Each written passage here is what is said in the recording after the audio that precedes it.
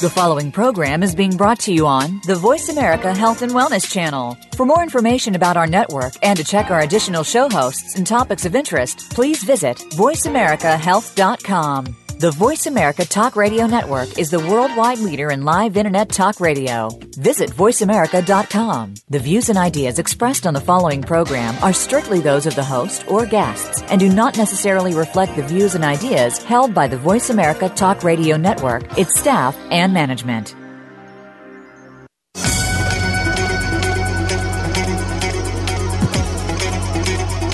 Welcome to Neuro Matters, the brink of Alzheimer's with Dr. Sam Brinkman.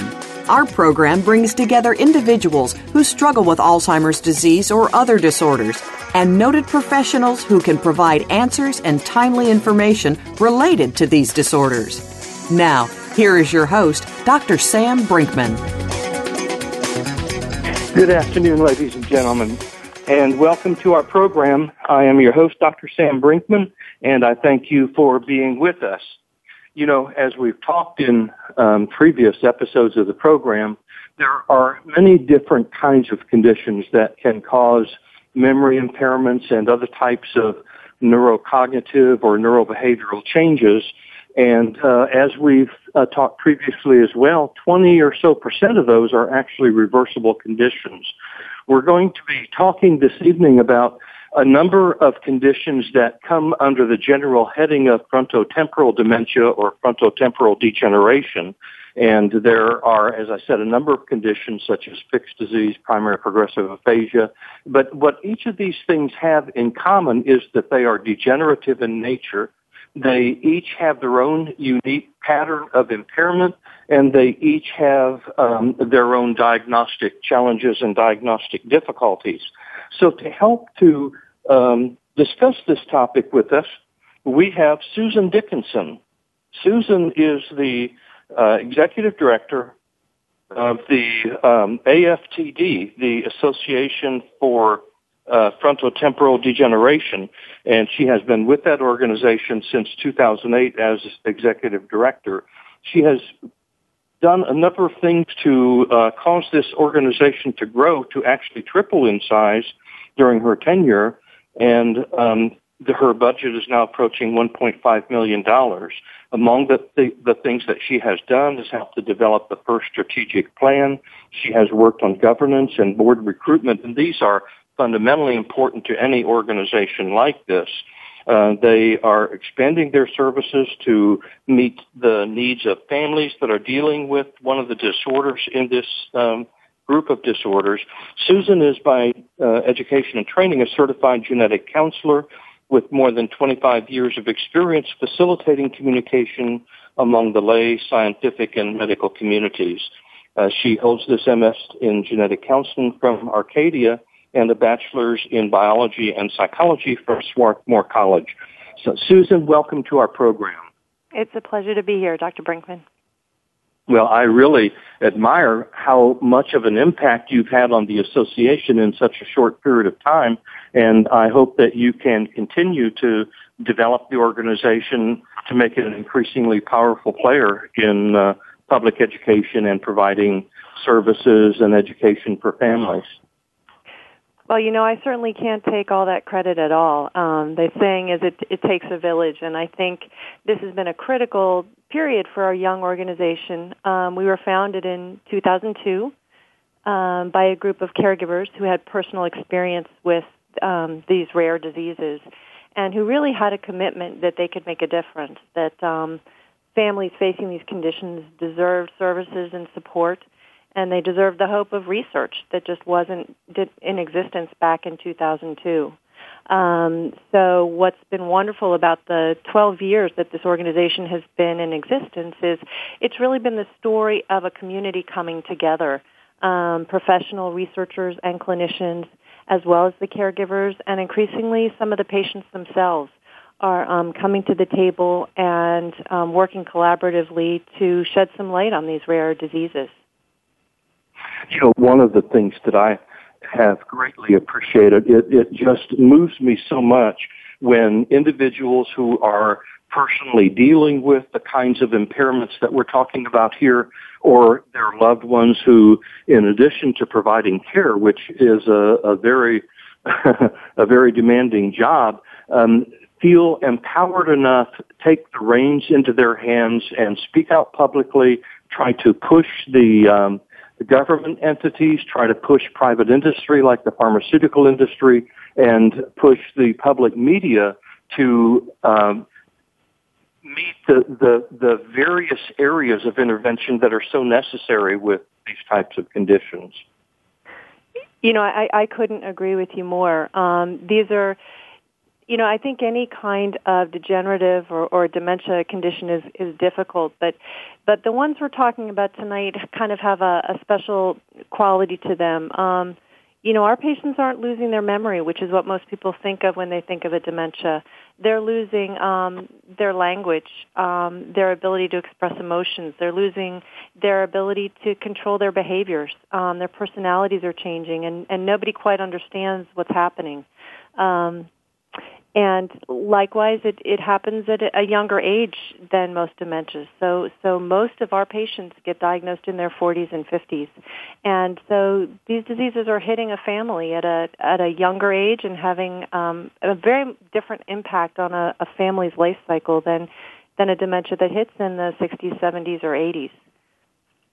Well, you know, as you mentioned, people are surprised to find that these types of disorders can occur so early in life. And normally when we think of generalized cognitive decline, progressive cognitive disorders, we consider the elderly. And of course, many of the disorders afflict the elderly more commonly than the young and middle-aged adults.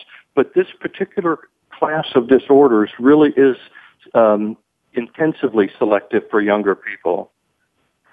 It is, and actually, if you look at the statistics, although because it is a rare disease, we certainly don't know everything that we wish we knew about the conditions. They currently estimate that this group of FTD disorders comprise about 10 to 20% of all dementias. And if you look specifically at the group of people under the age of 60, it's probably the most common cause of dementia. You know, as a neuropsychologist, of course, I have attempted to understand the contributions of different brain regions to complex human processes. And when we look at the temporal lobes, of course, predominantly we're looking at certain aspects of memory. Deep in the temporal lobe are structures that regulate and organize complex emotional response patterns. And then, of course, on the cortical surfaces of the temporal lobes, especially the left temporal lobe, we have the organization of language, sort of the word storage center and the access to that word storage, the understanding of grammar and syntax and things like that. And then when we look at the frontal lobes of the brain, there we're looking at a number of different types of things that come under the heading of executive disorders. Commonly in this group of disorders, we're looking at difficulty with inhibition of emotional and behavioral response patterns, where we're looking at difficulties with connecting the right emotional response pattern to the right setting or situation. And so that certainly does make things difficult, doesn't it? It absolutely does. And when you throw in the fact that depending on which brain region the disease actually begins in, our patients begin with no one set of symptoms, and they don't progress in an orderly or predictable fashion. So one patient might begin just merely by being more apathetic and losing energy and interest in things, while another one might begin with maybe some word-finding difficulties, and still another might experience some of those disinhibited or problems with judgment that you mentioned. So some of our patients who have specifically some symptoms from the frontal lobe are real targets for some of the financial scams that those of us with our normal cognitive abilities would understand what was going on and would not get sucked into the financial problems that some of our patients can experience. Yes, and this vulnerability to these types of things is just shocking, and the numbers involved, the financial numbers involved nationally is truly amazing. And in fact, I'm hoping to do a program on one community's response, to that type of problem. I'm hoping to do that program within the next 4 weeks or so. Well, you have with you a couple of individuals who are courageous, caring, committed, and empowered, and they are going to talk about what they have been through. Is that correct? That is. I have with me this evening Brant and Marie Henderson, who, as you say, are just a wonderful couple who we have known for, I'd say, almost 3 years now. Brant and Marie met in 1977, and they've been married for 34 years. Oh, that's awesome. They live outside of Boston, and they have 2 grown children with 1 grandchild and a second one on the way. Marie is chief nurse midwife at Massachusetts General Hospital and has been working with women and infants for 34 years. And Brant has 2 master's degrees and a PhD in theology. His first career was in academia, but later he moved on to fundraising, where he accrued more than 20 years of experience. And most recently, he served as a director of development at Massachusetts General Hospital. Now, in January of 2011, after 16 months of medical testing, Brant was diagnosed with behavioral variant FTD at the age of 58. He retired 6 months later in July of 2011. Well, these are 2 very educated and very intelligent people, and that simply demonstrates that, these types of disorders are not selective. They don't discriminate. And so, Brant and Marie, I welcome you to the program, and as I said before, I'm very grateful for your willingness to participate. Well, thank you for having us. Brant, you have a PhD in theology, is that correct? Yes. Last week's program was actually on addressing the spiritual needs of persons with dementia and their families. So if you have the chance to listen to that, I would greatly appreciate your thoughts and your comments on it. I'd be happy to. Brant, when all of this started, what kinds of difficulties did you experience? Well, some of them were, very isolated and curious. For example, I was messing up calculating the tip at a restaurant, which was never a problem before. Mm-hmm. I was having, I said, my search engine was breaking down. Sometimes I'd be searching for words and sometimes very common nouns that I was certainly aware of, and I could probably give one a textbook definition of it or point one out. If it was an object and it was in my home, I could point it out, but I couldn't think of the word. But where it was more insidious was the slow decay of executive function. And in the job that I was in required a lot of, multitasking. I had a portfolio of over 100 persons who were making gifts to the hospital or were potential philanthropists for the hospital. I also had to manage relationships with the physicians, who were often the medical caregivers for these people who were donors or family members of people who had been treated by a hospital. This would require setting up meetings, initiating contacts, certainly being able to read social cues, when to bring up certain subjects, when not to do so. I was also, a lot of times I would have to take complex medical, say peer-reviewed journal articles written by one of our researchers and translated into something a little more comprehensible for a lay audience, giving a report on, say, research that a person had funded or the kind of research we were asking someone to fund. And I realized I was getting further and further behind in my work. Those proposals or reports that I could whip off pretty quickly were now taking 3, 4, 5 times as long to finish. And a lot of it was my inability to keep focused on the topic, or if it required searching 3 or 4 different sources to make my point, I could get hung up trying to find those sources and then just sort of mentally wander off and not come back to it in a timely fashion. I wasn't making phone calls on a regular schedule that I was accustomed to, and couldn't understand why I was falling behind. And I would think, well, Monday starts a new week. It'll be better. If I just had some vacation, I'd be refreshed and recharged. Yeah. Well, But Brant, forgive me. Let me jump in here so that we can go to a commercial break. And when we come back, I will look forward to having a better understanding of this time of your life. So thank you. We're going to go to break, and we will be back in just a couple of minutes.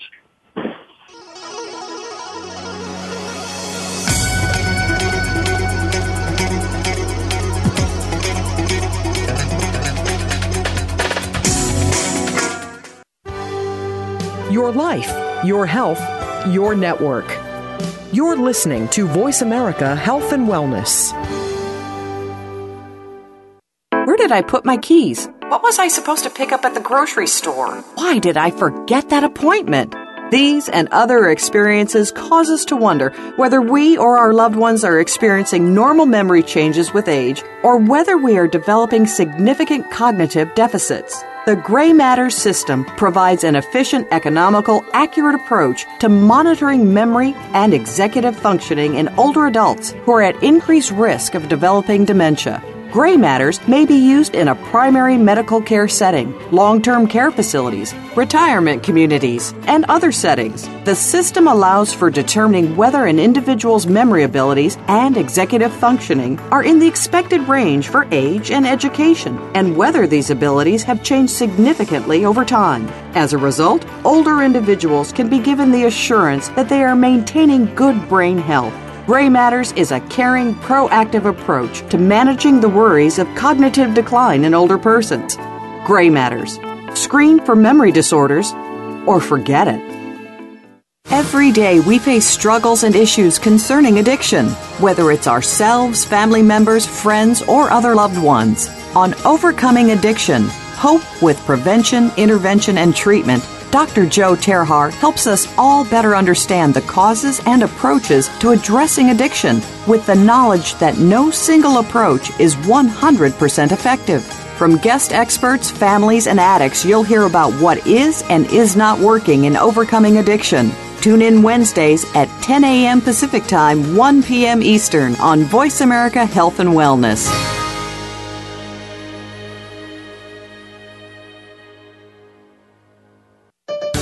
Your life, your health, your network. You're listening to Voice America Health and Wellness.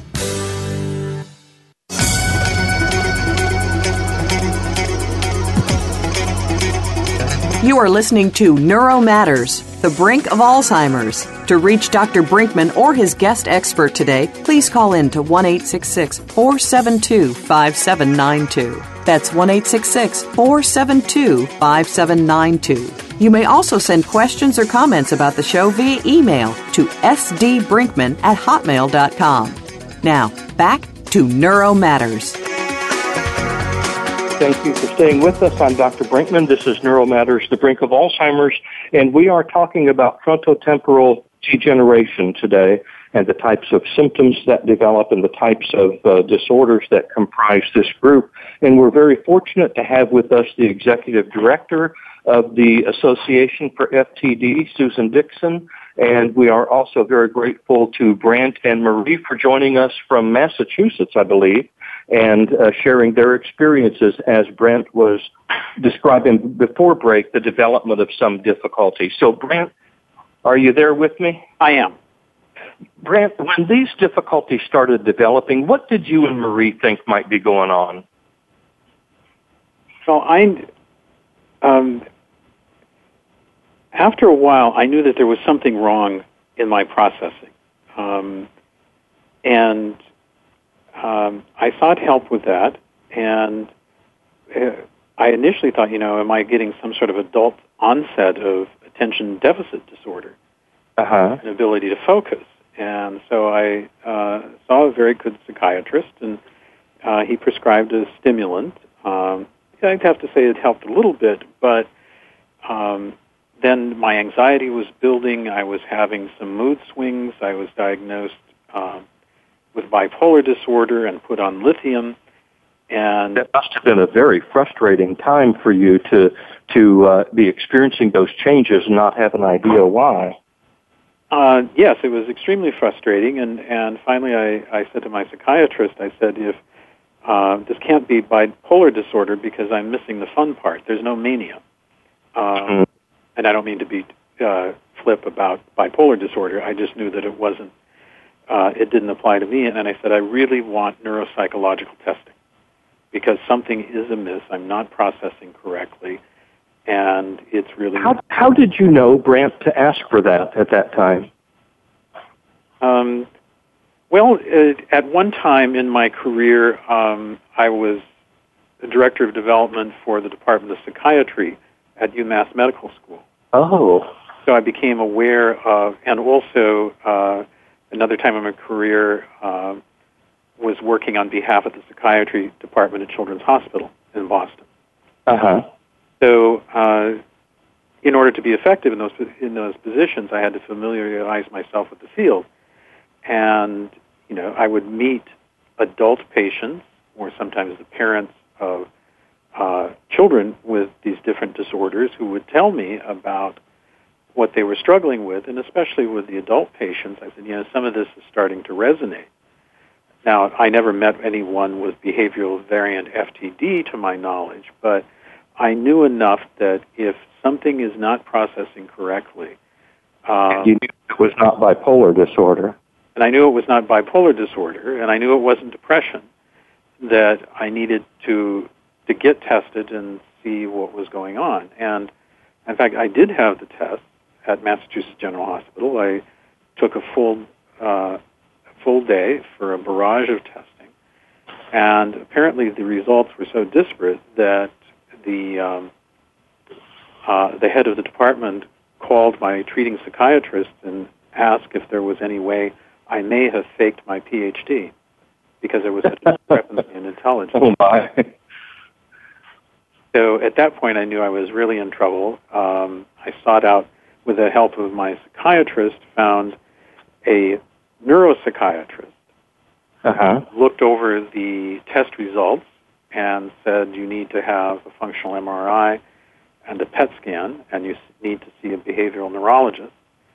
And so now things are accelerating. I'm getting closer and closer to a diagnosis. But since they did not have a baseline, they waited a year before doing another round of tests so they could compare the results a year apart from each other, and then came to the diagnosis of mild cognitive impairment, most likely behavioral variant FTD. Mm-hmm.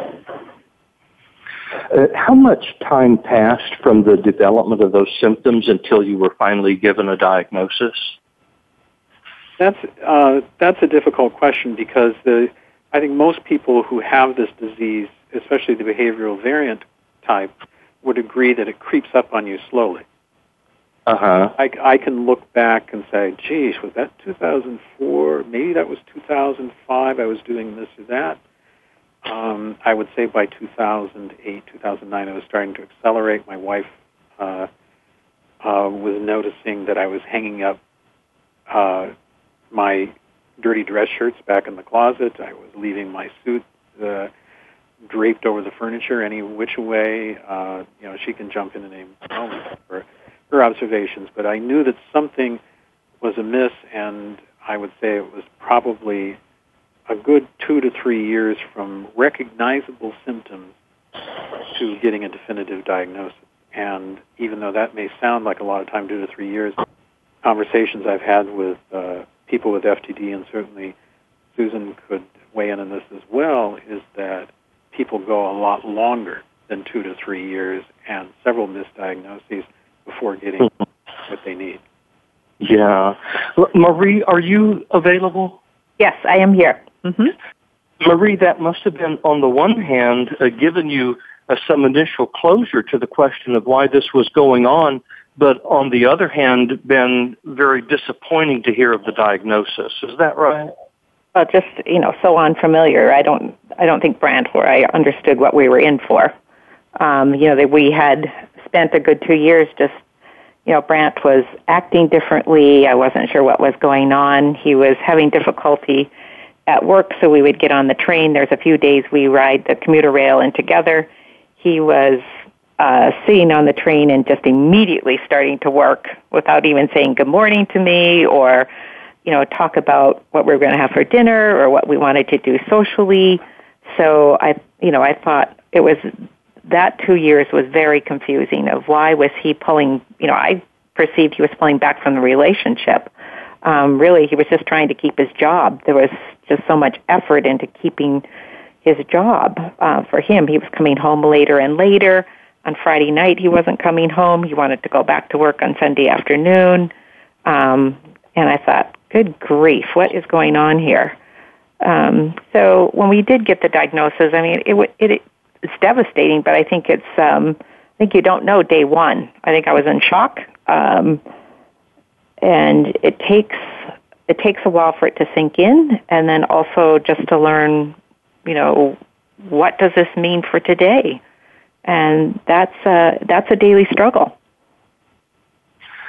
Marie, how did you and Brant get connected up with the Fronto-Temporal Dementia Association? Through our neurologists at Massachusetts General. The annual meeting does meet, or they were having to meet in Boston the year that Brant was diagnosed. So we went, and I can honestly say I did not comprehend a single thing that they said the first year because I could not possibly see that this was the way our life was going to go. But we have, we had a commitment to learn as much about the disease as we can. So I've gone to the annual meetings, and, now it's just where I get a lot of, my information as the caregiver and what I should be doing. The people who've lived this and their family member is further along the disease than Brant is, have said, you've always got to stay ahead. You should always be prepared for the next step. And, some very concrete, great advice. And, certainly the second and third and fourth meeting, I've gotten much more information and been able to utilize it and, to be as prepared as I can be, and to learn as much as I can from other families and feel like it's my turn now to start sharing what we've learned. There is such strength in families coming together to encourage, to share their knowledge, to seek outside people to come in and provide education and guidance as well. And I'm glad that you and Brant have benefited from that, and I know you are very grateful to Susan and her staff for the changes in this organization over the past couple of years. Absolutely. We would be in really tough shape without the AFTD because I think hospitals or neurology departments are, there's not large numbers of people, so in order to build teams, I think family members have to ask that of their hospitals to say, no, we want more services, and yet that's a difficult thing to put together. So I think, going to the national or the annual meeting, it's in a different part of the country every year. We learn what's going on, what services the neurology department in Utah is providing in Salt Lake City to bring that back home to Boston to say, hey, look, they can do this. This would be really helpful. And, families need to ask for what they need. Well, I am very grateful again to you and Brant for being willing to step forward. And I'm going to give the two of you a break from the microphone here as we go into a break. When we return, we will talk more with Susan Dixon as well as Brant and Marie Henderson about frontotemporal dementia and the AFTD. So please stay with us. We'll be right back. Opinions, options, answers. You're listening to Voice America Health and Wellness. Can grief be good for you? Absolutely. It gets your attention, helping you evaluate your choices and relationships. Your losses define who you are. Tune in each week for Good Grief with host Cheryl Jones. Our show features those who have made incredible transformations by grieving their losses. You'll learn how to find your courage and strength. You'll discover the important things in your life and how to let go of things that are less important. Good Grief airs live Wednesdays at 2 p.m. Pacific Time, 5 p.m. Eastern on Voice America Health and Wellness. Where did I put my keys? What was I supposed to pick up at the grocery store? Why did I forget that appointment? These and other experiences cause us to wonder whether we or our loved ones are experiencing normal memory changes with age or whether we are developing significant cognitive deficits. The Gray Matters system provides an efficient, economical, accurate approach to monitoring memory and executive functioning in older adults who are at increased risk of developing dementia. Gray Matters may be used in a primary medical care setting, long-term care facilities, retirement communities, and other settings. The system allows for determining whether an individual's memory abilities and executive functioning are in the expected range for age and education, and whether these abilities have changed significantly over time. As a result, older individuals can be given the assurance that they are maintaining good brain health. Gray Matters is a caring, proactive approach to managing the worries of cognitive decline in older persons. Gray Matters. Screen for memory disorders or forget it.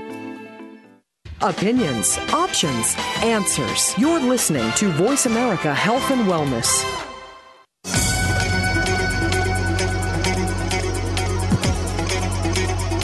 You are listening to Neuro Matters, the brink of Alzheimer's. To reach Dr. Brinkman or his guest expert today, please call in to 1-866-472-5792. That's 1-866-472-5792. You may also send questions or comments about the show via email to sdbrinkman@hotmail.com. Now, back to Neuro Matters. Thank you for staying with us. I'm Dr. Sam Brinkman, your host, and we are talking with Susan Dixon, the Executive Director of the Association for Fronto-Temporal Degeneration, and we also are very blessed to have with us Brant and Marie Henderson. Brant has been dealing with one of the variants of frontotemporal degeneration for some time, and he and Marie are very gracious to you, our listeners, in discussing what they have gone through and how they are managing it. So let's go back to Susan now. Brant and Marie contacted the AFTD, and so can you give our listeners an idea of what happens when someone contacts your organization? Sure. So there are a number of ways they can find us. Many people, as Brant and Marie described, are referred by their clinician. However, people can find us directly on the Internet at our website. We also have a helpline, so there's a toll-free phone line or there's an info@email, whereby people can ask questions directly of our staff and get one-on-one support and information. So there are many different ways that people can reach us. When they do, I think the most important immediate thing we do is answer the questions that are first at hand for them. As you probably understand from Marie and Brant's description of their journey to getting to a diagnosis, and as Brant intimated, most people go years and experience a series of misdiagnoses before they get to a clinician who's familiar with FTD and able to order the correct tests and accurately recognize it. So by the time they get to us, there is frustration. There's often a lot of damage done to relationships. You heard Marie describe the distancing that she felt from Brant, the confusion. A lot of marriages do not survive that journey to a diagnosis.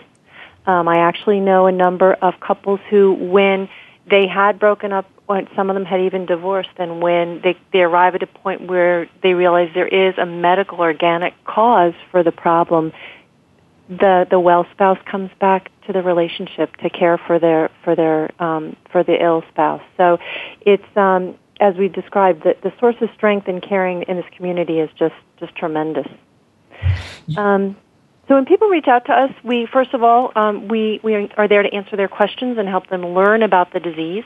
This is a rare diagnosis, so it's not something like Alzheimer's or cancer that people have some familiarity with. So there is a lot of just information for them to process. At the same time, they have to be dealing with daily life. So we help give them information and advice on the different people they might want to bring onto their care team. The reality is that many clinicians are not aware of this disease, so not only is diagnosis difficult, but getting the right care can be a struggle as well. And so one of the important things we try to do is empower the person diagnosed and their family members to become a very active advocate and proactive part of the care team. And a lot of times, in a way, Marie and Brant are very lucky to be near a major medical center, near a major city. People who live more remotely do not have this kind of resources close at hand. And so it requires a lot of active work to go out and find the right professionals to help be on the care team. And that would be somebody like a behavioral neurologist, certainly your primary physician, to manage whatever treatments they might be willing to try to help manage some of the symptoms. Some of the patients need speech therapy in the hopes of retaining language as long as they possibly can. And then as well as the professionals, we do encourage family members to find the right way to communicate to their close family and friends what this diagnosis is and what it means. Again, most people do not understand what the words frontotemporal degeneration mean. So, and a lot of damage can have been done to other family members and close friends, just damage done to those relationships by this confusing behavior or changes in personality. So, Susan, after you have given patient and family some understanding of the disorder that they have, then you also teach them how to communicate that information to others that are important in their lives that they would be interacting with, right? We do try to provide some tools and some suggestions for how to prompt those difficult conversations, yes. Yes, and they are difficult. And of course, as when you and I talked before, you had mentioned that isolation can be such a difficult obstacle to overcome in this diagnosis, can't it? I think it's, I would welcome Marie's perspective on this, but from what I hear working with a wide variety of families, I think it's the most difficult aspect of the whole thing. Marie, what do you say about that?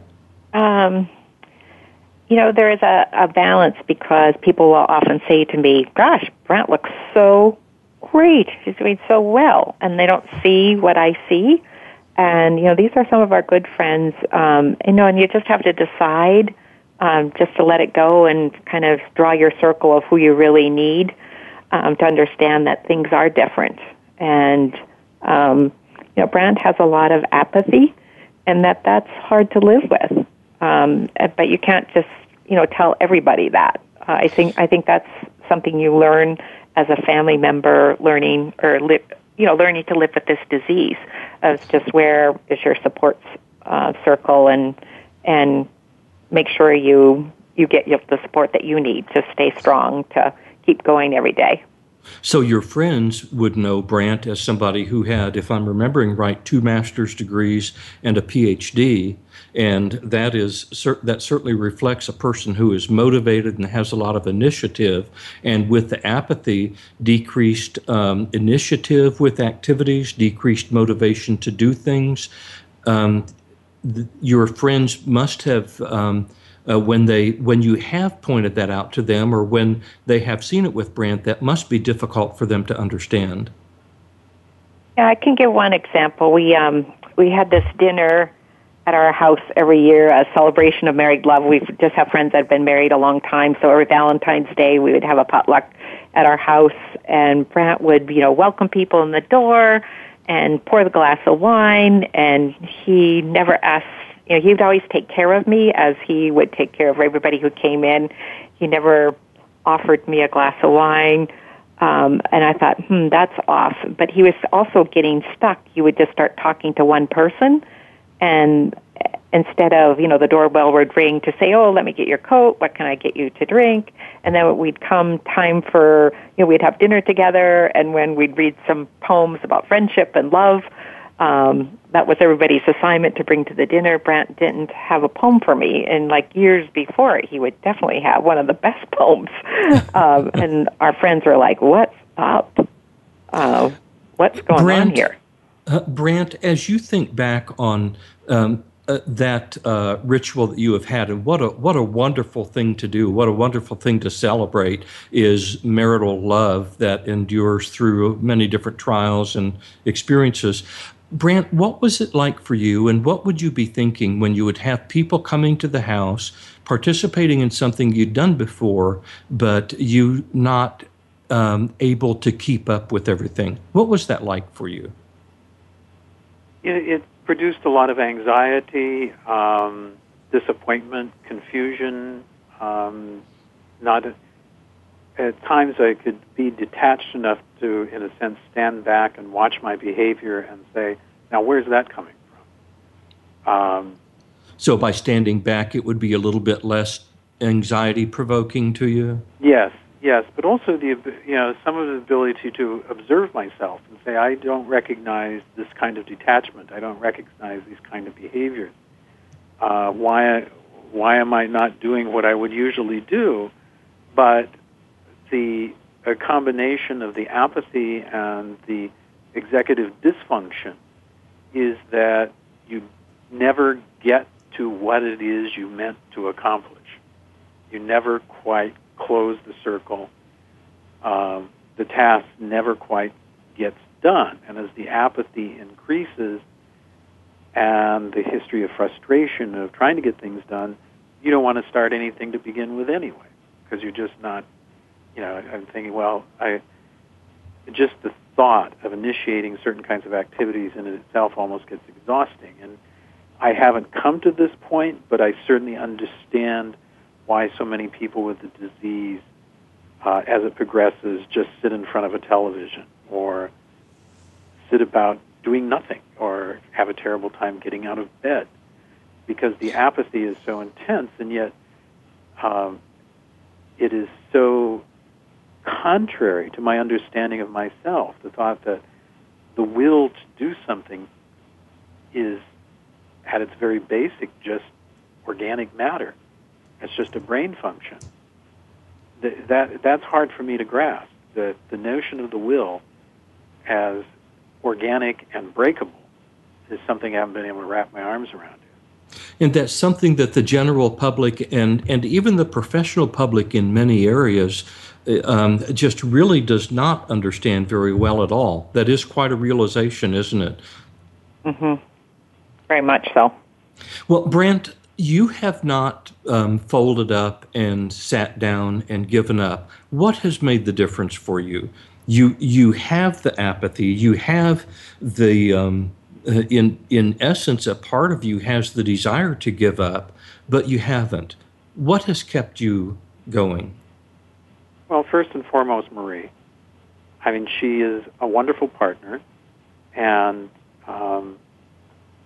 we are both faithful to this marriage, not just in terms of exclusivity, but commitment to this marriage. And Marie is above and beyond in that. Understandably, some spouses, I think, would be tempted to cut and run because it is so frustrating, and the apathy could drive you crazy, and the emotional detachment that can come about can be so difficult. But she is stuck with me on that. And I think it's also, I'm aware that I'm disconnected. I'm aware that I'm not engaged as I was, and that I have to take an extra step in order to try to make that happen. That it's not going to come naturally, that I have to make a conscious decision to do what at one time seemed autonomic. And I think that's how I still manage to hang in there. But it's, to give you an example, I recently made a pilgrimage. I walked the Camino de Santiago, starting in France and walking across 600 miles across Spain. I could only do that because I had a dear friend with me, a friend of 42 years, who has made it a serious effort to try to understand FTD. So he would be the one that would certainly initiate our morning and get us going. And once started, I could keep going. But it's that jump start that initiates the day, that gets the activity going, that it Brant, has faded. I would have to say to you that is one of the most eloquent descriptions of apathy and the struggle with apathy that I have ever heard. And I'm very grateful to you for sharing from your heart with our listeners on that. We are going to go to a break. And when we come back to our final segment, we will talk more with Susan, Brant, and Marie. So thank you for staying with us.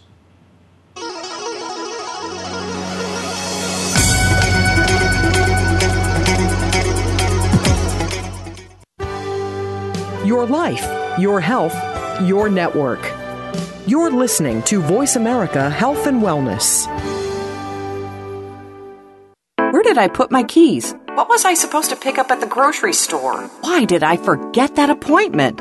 These and other experiences cause us to wonder whether we or our loved ones are experiencing normal memory changes with age, or whether we are developing significant cognitive deficits. The Gray Matter system provides an efficient, economical, accurate approach to monitoring memory and executive functioning in older adults who are at increased risk of developing dementia.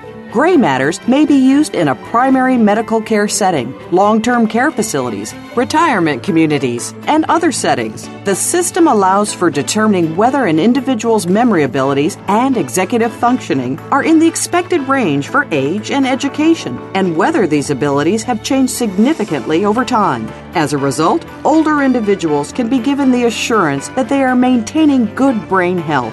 Gray Matters is a caring, proactive approach to managing the worries of cognitive decline in older persons. Gray Matters. Screen for memory disorders or forget it.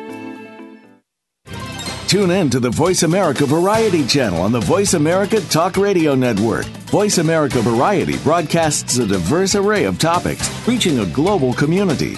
Our experts come from all walks of life, and the topics they discuss are everything from current events, arts and entertainment, leadership, parenting, relationships, self-improvement, career advice, and a variety of other topics. Check us out today. You're sure to find something of interest. Voice America Variety. Talk on today's hot topics. Opinions, options, answers. You're listening to Voice America Health and Wellness.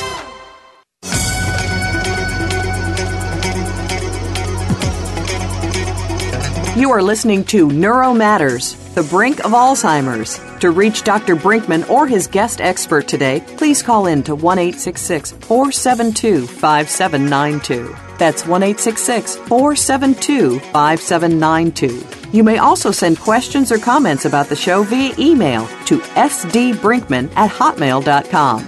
Now, back to Neuro Matters. And we are back. Thank you for staying with us as we talk with Susan Henderson from the AFTD.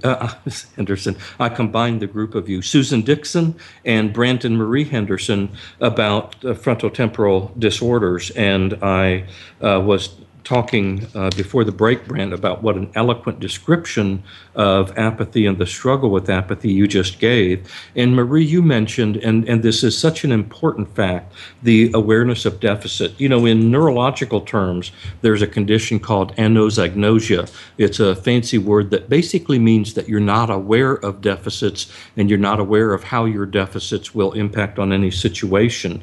Marie, would you follow up on what you were telling me during the break?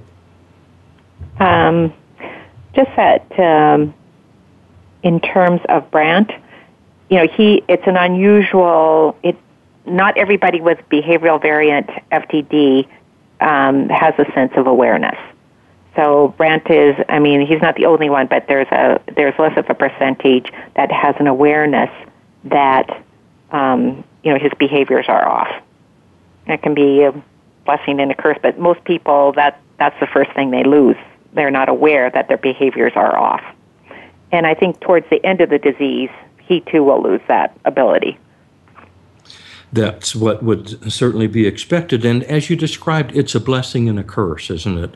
Can you talk a little bit more about that?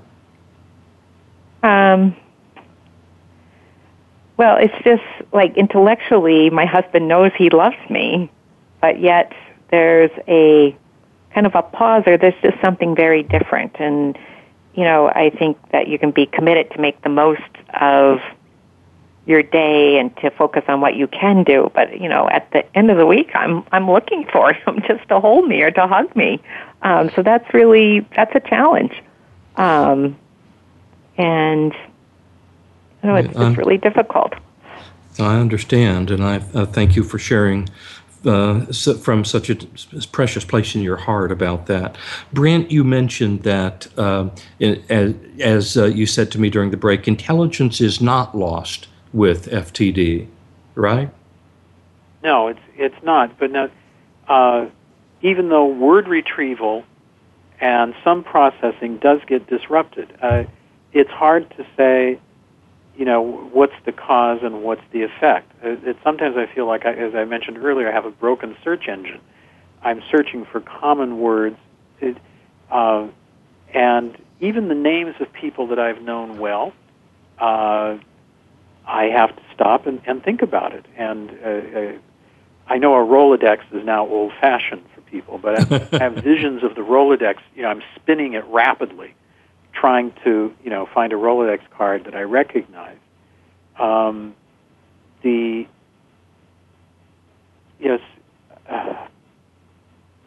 I sometimes wonder, you know, have become intellectually lazy?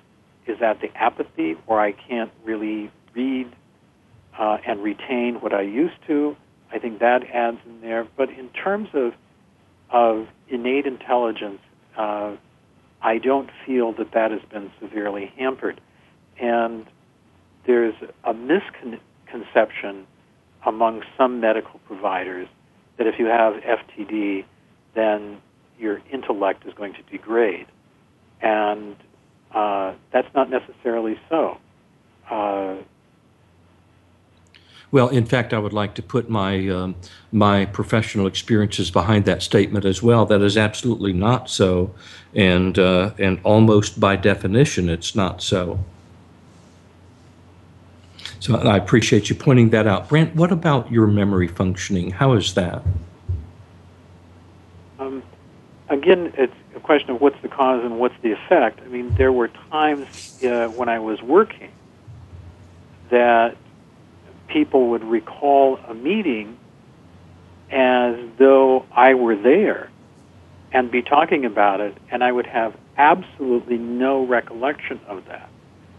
But I attribute a lot of that to just the anxiety about doing everything I could to maintain my job. The anxiety levels were increasing, and I was on overload. One of the things about FTD is that you can expend a tremendous amount of energy trying to maintain the veneer of normality. And sometimes that veneer cracks. Mm-hmm. And I'm sure that the day will come that I can no longer maintain that veneer of normality, that it's too exhausting, that the brain function will be there. So when I have forgotten things, it's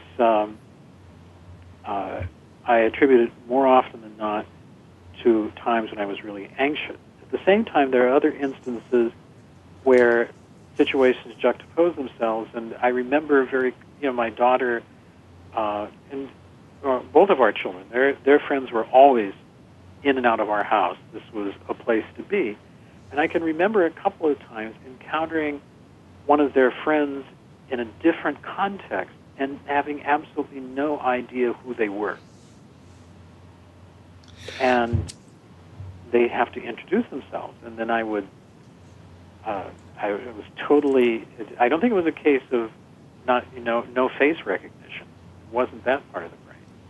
But it was just connecting up common experiences with that face and that person, right, and connecting a name.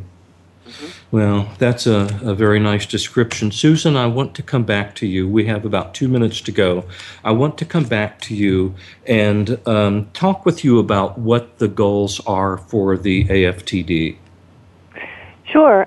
We've got a lot of work ahead of us, as perhaps your listeners can understand.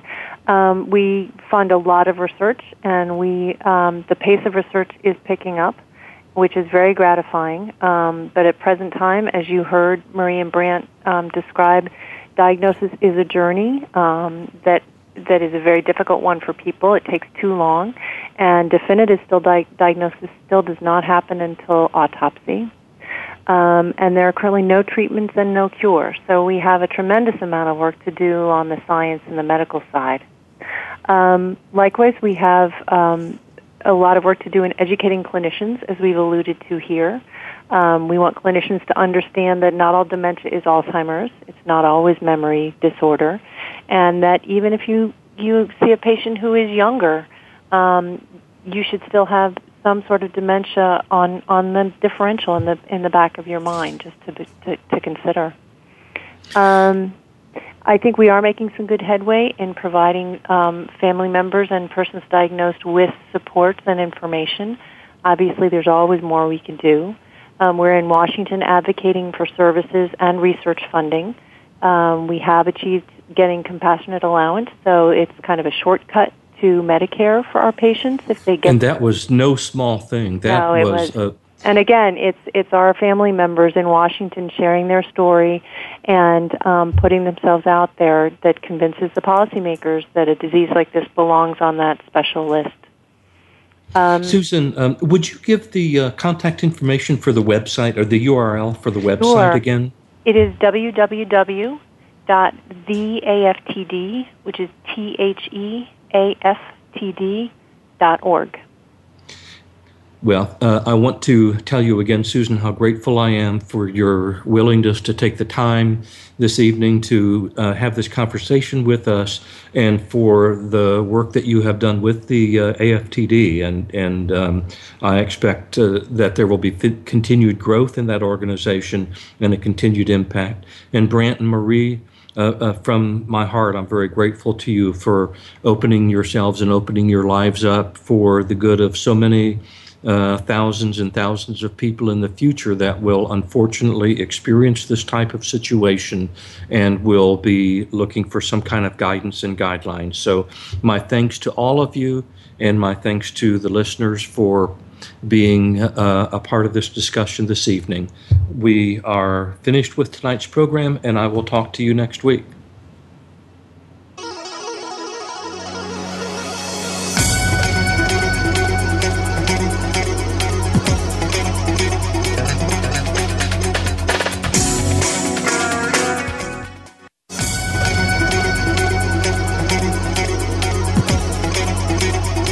Thank you for listening to Neuro Matters, the brink of Alzheimer's. Please join Dr. Sam Brinkman again next Tuesday at 4 p.m. Pacific Time, 7 p.m. Eastern Time on the Voice America Health and Wellness Channel.